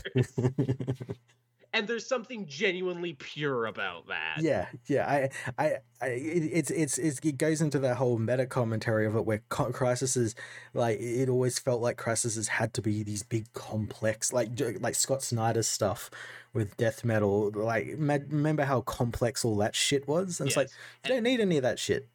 And like, you know, we need to be making commentary on the comic industry itself, because that's what Grant Morrison did in Final Crisis and everything. It's like, not always. Again, sometimes it's just putting all the toys together and banging them against each other for a little bit. Yeah. It doesn't always need to be, you know, a meta thesis on comics and comic writings. And like, again, death metal especially, it's like, this is an event about events. So it's like, you've gone too far into the metaverse, and now you're starting to come back around. Yeah. I'm fine with having one that's like, honestly, like a lot chiller. Exactly, yeah. And that's what this is. Dark Crisis is just like a pretty chill event. It is. I guess from one big event to another, I guess we can talk about the Judgment Day tie-in we had with Axe X-Men. Yes, this is the only one I've read so far. This is the Jean Grey one. I really liked this one. I did as well, yeah. This one was surprisingly good. In fact, a lot of these are getting better the more they're coming together, because the Iron Man one was kind of interesting because it's Tony getting judged by the god that he built, and the god lets Tony off the hook because he's kind of letting himself off the hook, because the Celestial likes things in Tony that it likes in itself. And here, transversely with Jean, the Celestial gives her a failing grade and really rakes her across the coals for shit that it's doing. So it's punishing Jean for the stuff that it doesn't like about itself. Yes. Yeah. Which is very fucking interesting, where I'm like, so like, these stories really aren't about the X-Men or the Avengers or the Eternals. They're really about building the Progenitor as a character, and the Progenitor is just like this endlessly fascinating hypocrite. Yeah, he again, like, they touched on it in the Avengers issue 60 with the Hawkeye, where like Hawkeye explains, it's like, well, how can you judge us by these rules that are frankly really arbitrary and ones we can't possibly like. It wouldn't tell him the rules, and he's like, well, then how can we possibly adhere to them if you won't tell us these rules? And it's like, oh, I don't have to because I'm a god, you know. I love seeing all that sort of stuff come through in this. I work in mysterious ways. It's also like a fun little character study for Jean, because it's like, oh, you know, she always wanted to be liked is the thing. That's why she walked off the council. That's why she walked away from X-Force, because, you know, she wanted to be liked more than she liked, you know, making a difference. And we have another trial, because fucking Jean's entire life is being on trial for everything. Where they force Wolverine and Sinister to speak, you know, like, candidly and everything. And the Celestial's like, you know, you were hard to grade there, Jean. You know, you've done a lot of good, but you've done a lot of bad and everything. But I've decided, you know, what you did as the Phoenix is just too unforgivable. So thumbs down. And she's like, why am I spending my entire existence, you know, fucking answering for this shit you say I did as the Phoenix? I saved 100 worlds last week from that casino planet. When is it ever enough? Not only that, it's like, you've got to think of like all the other people who have had the Phoenix over the years, and like, or are going to have it. And it's like, is what she did really that bad compared to like, oh, Exodus gets it and wipes out the entire universe, you know? Yep. Yeah. No one gets it as bad as Jean. And Wolverine says the best thing, where it's like, look, Jean, any god that would give me a passing grade and you a failing grade is not worth listening to. And then he even puts in an extra funny joke there. It's like, you know, Jean, she was always Xavier's star pupil, the A student and everything. She does not like failing tests. No, she doesn't. And how she's in power. She's like, let's go kick this fucking cosmic hypocrite's ass. Because it made me feel bad about myself.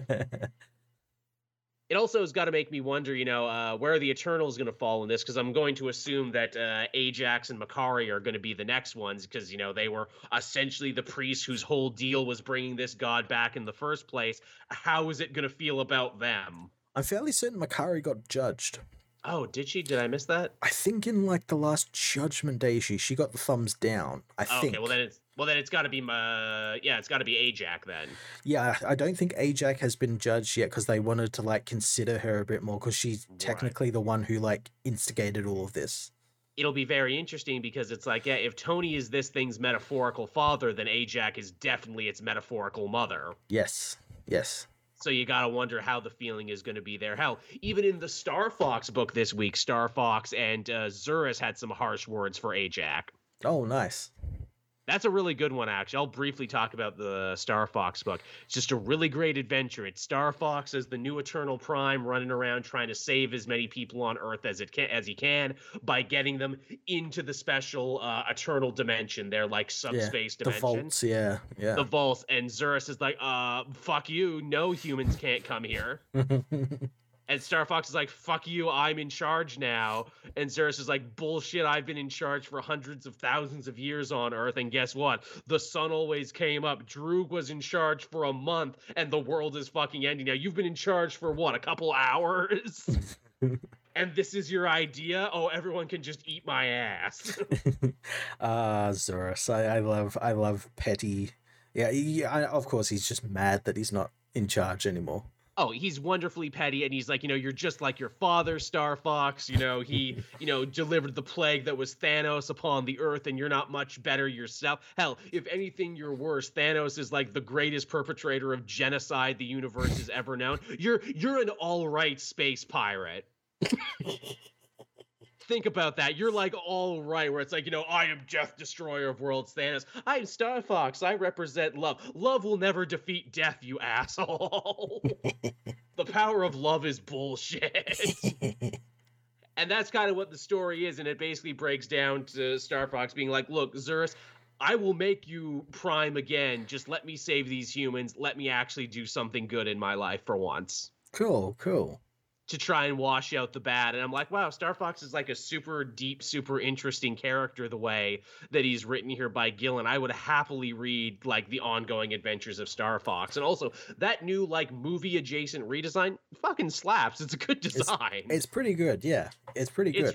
I love this like super androgynous space pirate. Yeah, it looks great. And I like that it sounds as well that he's trying to atone for like all his like sex pervert shit from like the past. Very much so.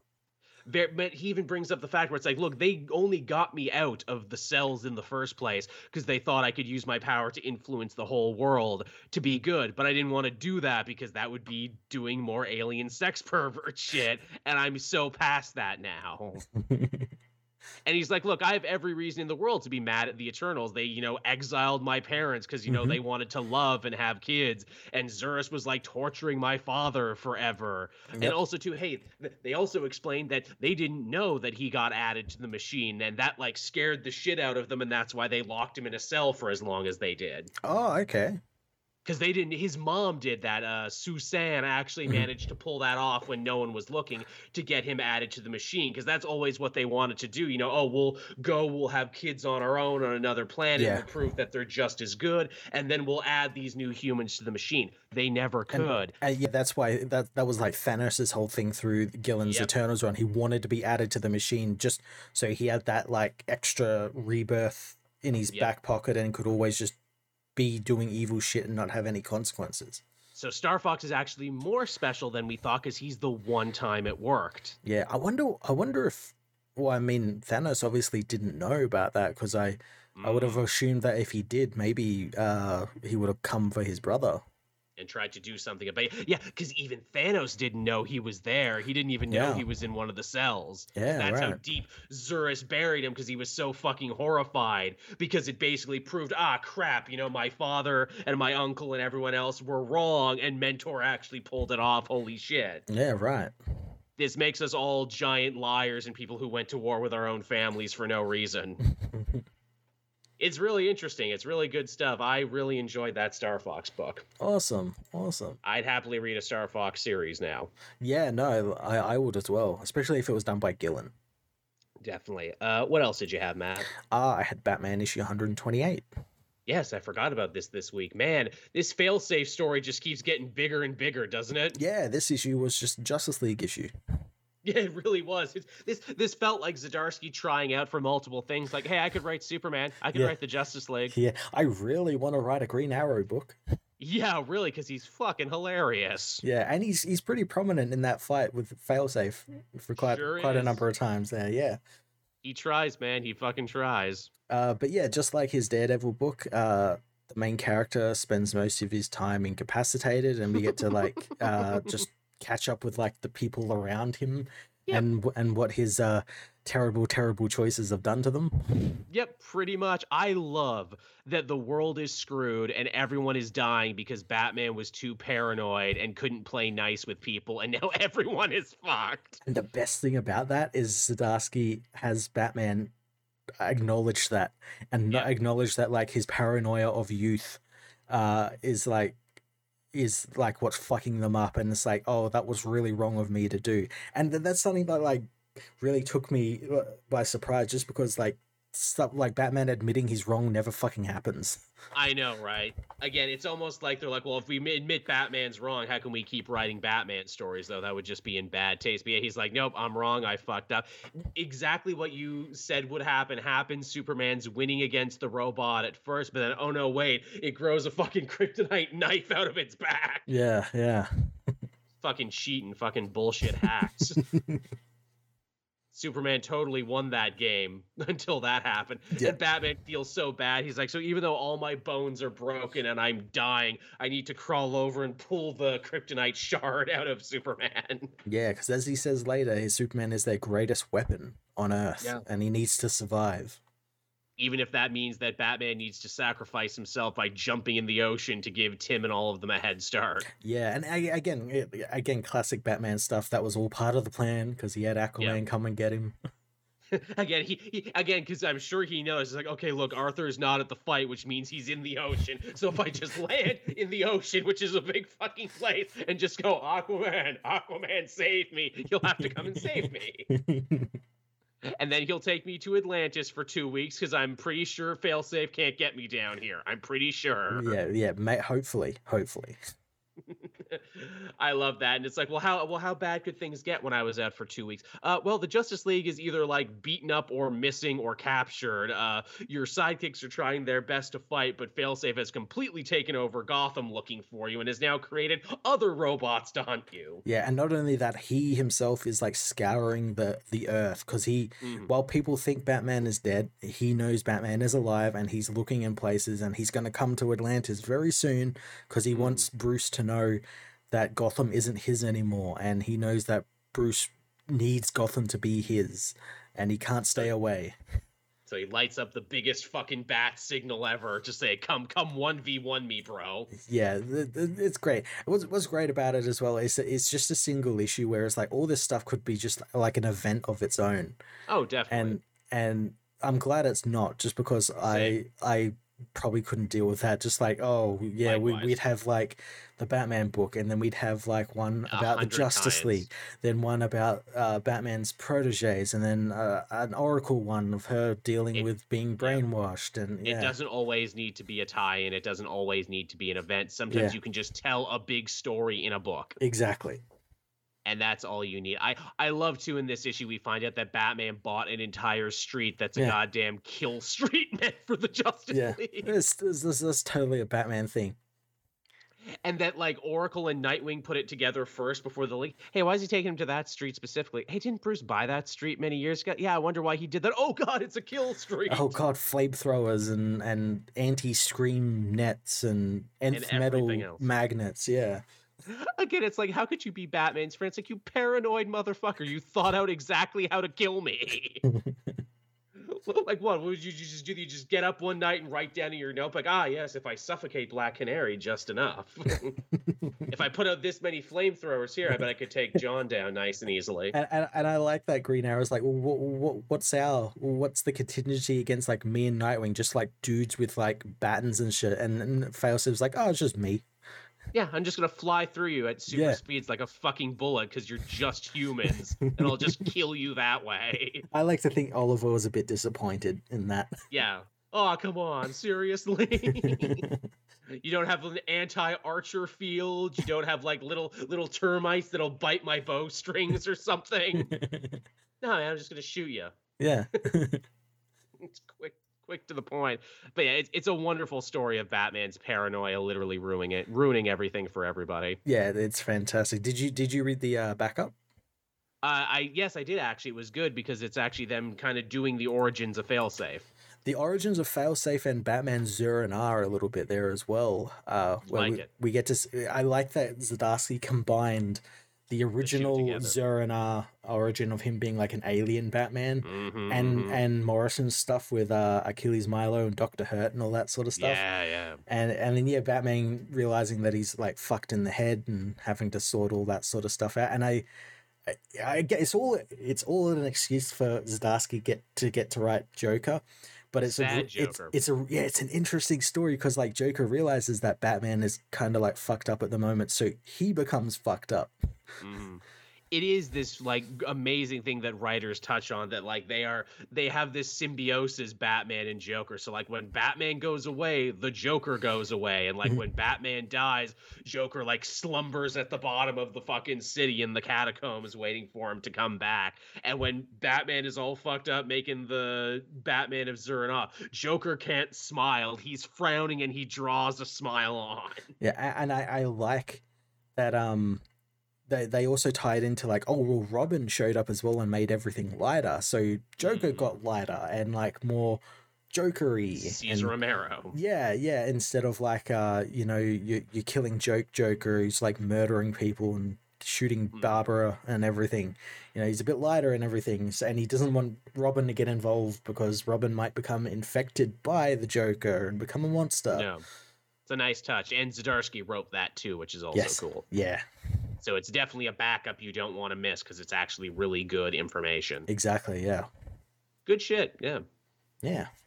Yeah, Zdarsky continues to kill and makes it so easy because, like, if you had that story pitched to you, like, they think Batman killed Penguin, and so, like, a robot he built to stop him comes out and fights him, and he's kind of like the Terminator. I'm like, that sounds like shit I've heard before. Kind of sounds like Brother Eye. Kind of sounds like any number of other things. And it's like, no. It's like those things, but it's like different and like better. Which again, I guess that's really Zdarsky in general. It's just like it's all in the telling. It is, yeah. Again, he has this knack for like taking stories that have been done fucking 1,000,000 times and just some new twists on them. Yeah, new twists, and then like actually also finding something interesting that the previous writers never actually touched upon. And you could say that for his Daredevil bit too, where it's like, Matt accidentally kills a guy, and he really starts to spiral. Yep. It's like, oh, again, feels like we've kind of seen that before in other stuff. But I mean, all right. But again, in the telling, it's fucking amazing. Yeah, exactly. It's all in the telling. Yeah. But yeah, so that was that one. I had Captain America this week. Ooh, what's happening in Captain America? A lot of fucking shit is happening. Yeah? So they actually bring back Captain Merrick from the United States of Captain America. Oh, nice. I liked Merrick. I liked him too. He gets a rocket ship so he can drop off Steve and Bucky and their new friend, Redacted, the killer robot. Who works for the Outer Circle, the people who have been controlling the world in the Century game. But, Steve took him on a walking tour of New York and taught him what it meant to be human and have compassion. It's a fucking great story. That's what Steve needs to do with the Progenitor, I think. Yeah, really, just take him on a fucking walk in Times Square. Buy him a hot dog and everything, yeah. That's literally what he did. Like, Redacted just followed Steve throughout his day, and it's like, I'm gonna kill him now, or I'm gonna listen to him. I'm gonna kill him now. I might listen to him for a bit. And Steve's like, yeah, I wasn't walking around those places just for fun. I was, like, literally talking to you. And the Progenitor's like, okay, I will lead you to the Outer Circle's base of operations, which is a floating UFO that looks like a shield that is invisible to all radar, and it's called, get this, the Shadow Capital. Oh, that's cool. I'm like, this is some fucking Kojima Metal Gear shit that we're in right now. A secret cabal that controls the world and the wars and the economy from behind the scenes at the fucking Shadow Capital. They're agents, the tithed agents, who are given to them by the most powerful organizations in the world because they know who really controls the world. And their suits are cool, but their suits will kill them if they don't listen. So that's Steve's things where it's like, look, we got to free these people from all of this because I trust in their goodness that if, the shadow people can't just kill them, they'll just let us in, which they do. Mm-hmm. Because Steve is just so good and so pure and he trusts the goodness in other people. Yeah. The craziest thing, though, is that this is really more of a Bucky story than anything. Mm-hmm. Mm-hmm. is what this ends up being. So they come face to face with the Revolution, because all the Outer Circle have names like the Revolution, the Love, the Money, the Machine. And the Revolution is the guy we've probably seen the most in this series, and he's the one with the biggest connection to Bucky, because Bucky was his chosen assassin, like Redacted was. You know, you're you're the enforcer for the Century game. I killed your father. I made sure you got adopted by the army, and then when you had your accident, I made sure the Russians turned you into the Winter Soldier so you could keep killing for me. Basically, everything bad that's ever happened in your life, I've puppeteered. Oh, God. And Bucky's like, I'm fucking crazy now. Ah. and Steve's like, don't do anything too rash, Bucky. Don't do anything too crazy here. It's like, I'm going to kill him, Steve. I'm going to kill this guy right now. And he's like, you probably shouldn't. And then the Revolution says the dumbest thing where he's like, well, you know, keeping with the rules of the Century game, if you killed me, Bucky, you would actually become the new Revolution. You would actually take my seat on the Outer Circle. Ah. So the only way you will ever actually take control of your life or anything is if you kill me. So Bucky shoots through Steve to kill him. And apparently we're getting a special, like, Bucky one-shot, and he's got, like, a new friggin' Outer Circle Shadow Capital costume that makes him look like goddamn Raiden from Metal Gear. It makes him look like Batman without a mask. He's got a cape and everything else. And I'm like, oh my God, Captain America's going full Metal Gear now. Nice. Awesome. I got to catch up on that. It's on issue 5 now, isn't it? Yes, it is. And so is the Sam one, too. Yeah. I've been meaning to catch up onto them now that they're 5 issues in. They're really good, and I can't wait for that Cold War event. Yeah. That's also coming out, yeah. They're teasing where it's like, oh, has Bucky broken bad again? Is he a villain? No, I think he worked it out with Steve beforehand, where it's like, make a big deal about killing this guy. You infiltrate the Outer Circle. Yeah. And you feed information to me. Yeah, absolutely. But everyone's going to believe it, though, because, yeah, if you found out your whole life was a lie and you were being puppeteered by some asshole in pantaloons and face paint, you'd shoot him, too. Yeah, puppeteer that, asshole. And it's funny, too, because the Revolution was, like, clearly the one that the other Century game players hated, because he's like, oh, you guys, you know, you're so busy playing everything from the shadows and playing things safe. This game isn't even fucking fun anymore. Oh, God.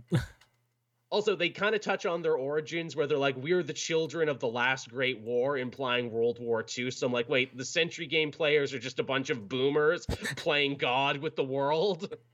Makes sense. Fucking accurate. And they'll never retire unless you kill them. Yeah, death is the only retirement, you know. They're like, oh, well, you know, we need the summer house, and we need the beach house, and, you know, we need the bungalow house, so you can't have it. And we're going to start a war here, and we're going to, you know, start inflation and everything else. But yeah, Captain America continues to be dope. Kelly and Lansing. This is my favorite Captain America run since the Nick Spencer years. Nice. This is like the most exciting it's been for a very long time. And yeah, I guess that was the last one I read. Cool. The last book I read was Spider-Man issue 1. Okay, I almost picked this up. I had a real, like, conflict here where it's like I read Dan Slott for like a decade and didn't enjoy like the last 8 years of it, but I still read it anyway. Do I start again? I had a real moment of like an alcoholic looking at the whiskey bottle, like, do I do it? If I start, I don't think I'll be able to stop, so I didn't. Tell me about it though. It's kind of like he never left. Fair. Yeah, Spider-Man. He's just they mention he's working for Norman Osborn and everything. Right. And he's just been the friendly neighborhood Spider-Man. He saves an Oscorp truck from being robbed.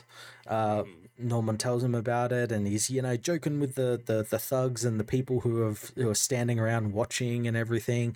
All while that's happening, Shathra, the big bug wasp woman from Loom World, is like watching him, and we learn. Oh yes, okay, yeah, fucking Loom World. We're bringing back all the Spider-Verse stuff because we're doing a third one soon. Yeah.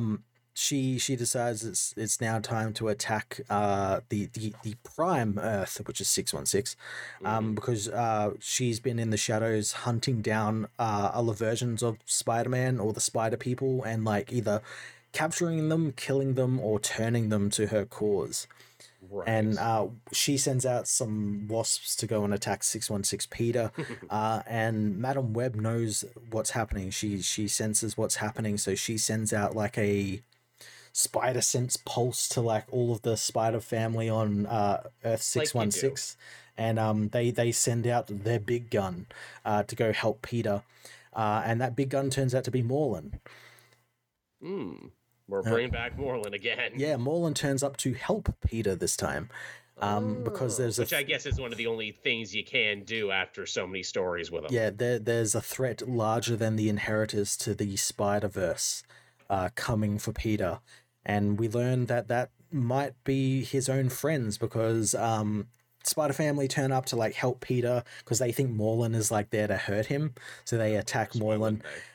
Spider-Man Noir shows up, ends up killing Spider-Woman because Spider-Woman shows up. Jessica Drew shows up, even though she's not a Spider Family character.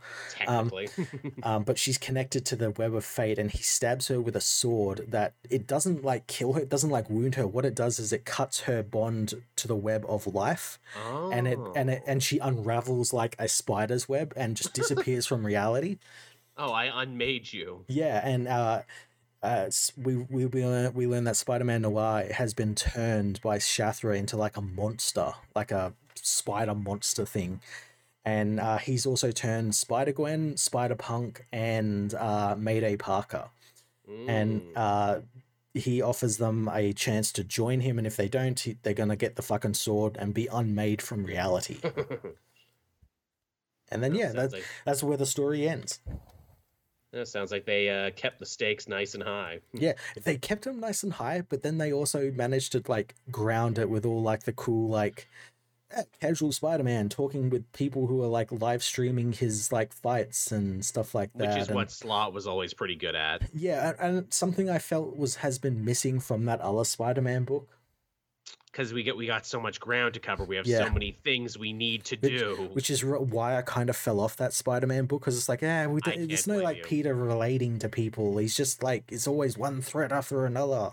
No, and it's him being sad, and he's been cut off from all of his relationships. And Zeb Wells really hasn't gotten to write that version of Spider-Man because he's too busy writing a Spider-Man in crisis. Yeah. Now, that being said, the Hobgoblin comes back this week, but we don't know which one. Ooh, interesting. That's part of the mystery where it's like, oh, Hobgoblin's back. Which one? Well, I guess you're going to have to read it and find out. Because, wasn't there a big thing like they were going to make, Ned the Hobgoblin again? Then it, like, never happened. Yeah, he like appeared, didn't he, during, like, Spencer's run. The Kindred thing. Yeah. He was there. He was living with Betty again. It's like, are you a clone or a robot? Are you, like, an what the fuck are you? You thought, like his appearance was, like, something related to Kindred, and, like, Kindred, like, brought him back or something. Yeah, and then they just never went back to it. Never did anything with it.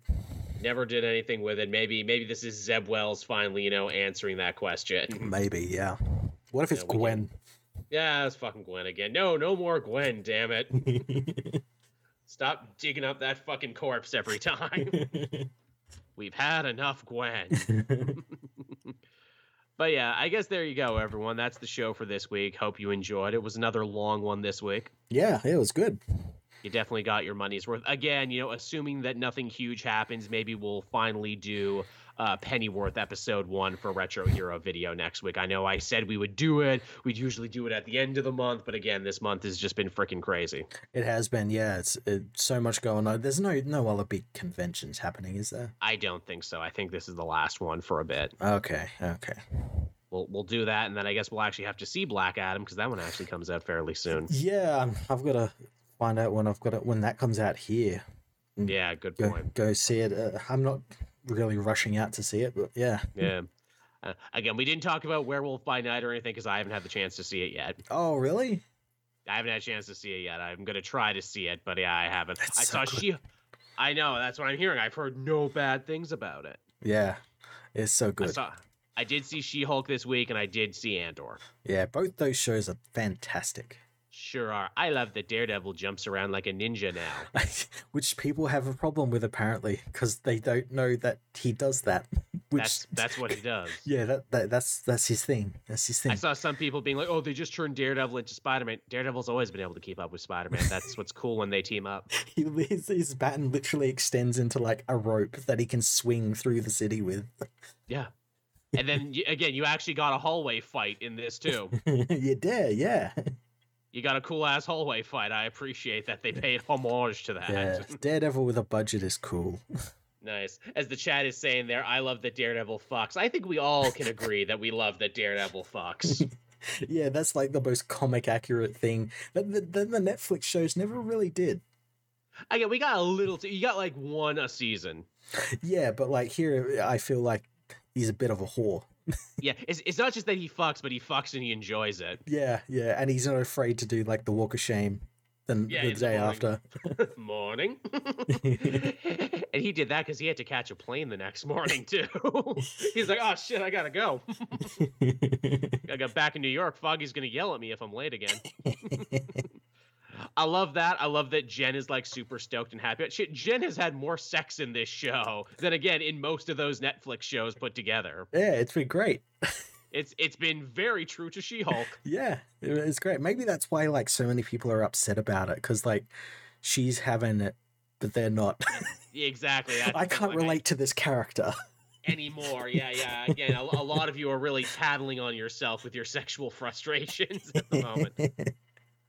Which again, the big villain of She-Hulk ends up being revenge porn and piss baby men on forums on the internet. Yeah. Do you reckon Todd bought that Wakandan spear to try and kill She-Hulk with? That's like Chekhov's Wakandan spear. Chekhov's, oh my god. Or she'll need it for something at the end, so it's like, Todd, give me your fucking spear. Yeah, I can see that. That would be fucking crazy. Yeah, wow. Because, why would you just drop that if you weren't going to bring it up again later? Yeah, I know it was kind of him trying to flex and stuff, but he's also like the bad guy who wants to kill She-Hulk, so... That would be funny. Wakandan vibranium spear probably could, like, cut her, you know? Yeah, well, holy shit. Yeah, I didn't even consider that. Yeah, you're right. Because, when we do eventually get the final big fight at the end, how are they going to up the ante for it? Well, that's how you up the ante. I really kind of hope they don't do anything with it, and we just get, like, a post-credit scene of, like... Todd being thrown into like a Wakandan gulag for like stealing a Dora Milaje spear. Oh man, fucking Okoye comes to see it's like, I think that belongs to me, asshole. Just pushes his shit in, yeah. Yeah, it pushes him out a window. He fell. Yeah, I love that's the thing. I love that Andor is a slow burn. Again, it's a filter. It's a filter for people, and I love it because of it. It's a nice slow burn show. They're taking their time. They're having fun. They're feeling the universe. We're getting to see sides of Star Wars that we never see before. So, like Star Wars it's being slow and drawn out, and it's how it should be. Yeah. Friggin' Mom Mothel there and her like very unhappy family situation. Yeah, shitbag, definitely voted right husband. Yeah, exactly. It's like, no, I just kind of like the Empire. They have some good points, is all I'm saying. Yeah. The daughter who doesn't respect her, and I'm just like, I'd love to send you on like a death mission to blow up a military installation like I will these other kids later. I'm going to send so many young men and women to their death just to spite you. Friggin', what is it? Goddamn sniveling wannabe Imperial Stormtrooper corporate cop. Oh, he's my favorite character. He's great. And his like shitty, unsupportive mother. Yeah, I just love that his entire arc this series has been like how much of a fucking baby he is. Absolutely. He is literally, we have finally brought Piss Baby to the Star Wars universe. And I love that he always looks like he's on the verge of crying. Always, every time. He's crying and then he's looking at the picture of Andor. Also, I love that the fucking guy from The Bear is in this too. Yeah, and he's like, he's Space Richie. Because he's kind of a shitbag as well. Yeah, what a fucking year he's having. Yeah. He's went from Punisher to The Bear to this. Oh yeah, he was in that too, wasn't he? Holy shit. Yeah. Yeah, well, he gets around. What a highly in-demand character actor he is. Yeah, he's good as well. He's good at it. This is what happens when you have Star Wars and like the people who are filling out these roles are like actual actors. Mm-hmm. Actors. Yes. I love too his origin stories. Like, my brother, he died. And I'm like, did he die making sandwiches? I bet he died in a kitchen fire making sandwiches. Oh, he was a farmer? Okay, fair enough. Yeah, it's sort of the same, yeah. I left my smokes on the thing, and, they gave him a bad grade. He couldn't handle it. The Empire, they shut down his restaurant. Yeah, but they found money in the trees, so it was all right. There you go. Man, they really need, if this gets a second season, we really need to, like, have a flashback to his brother, and it needs to be the guy from The Bear. It needs to be that actor. Yeah. Just to build the shared universe of these two series.